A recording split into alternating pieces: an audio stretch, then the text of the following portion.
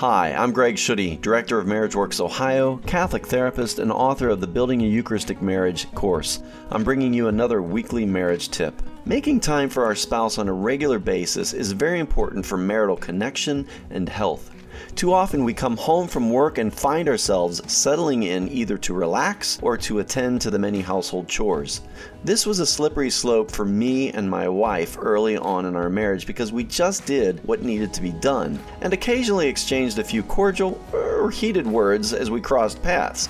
When we get home from work now to feel like we're connected, we find each other immediately to discuss our days, what I call check-in time.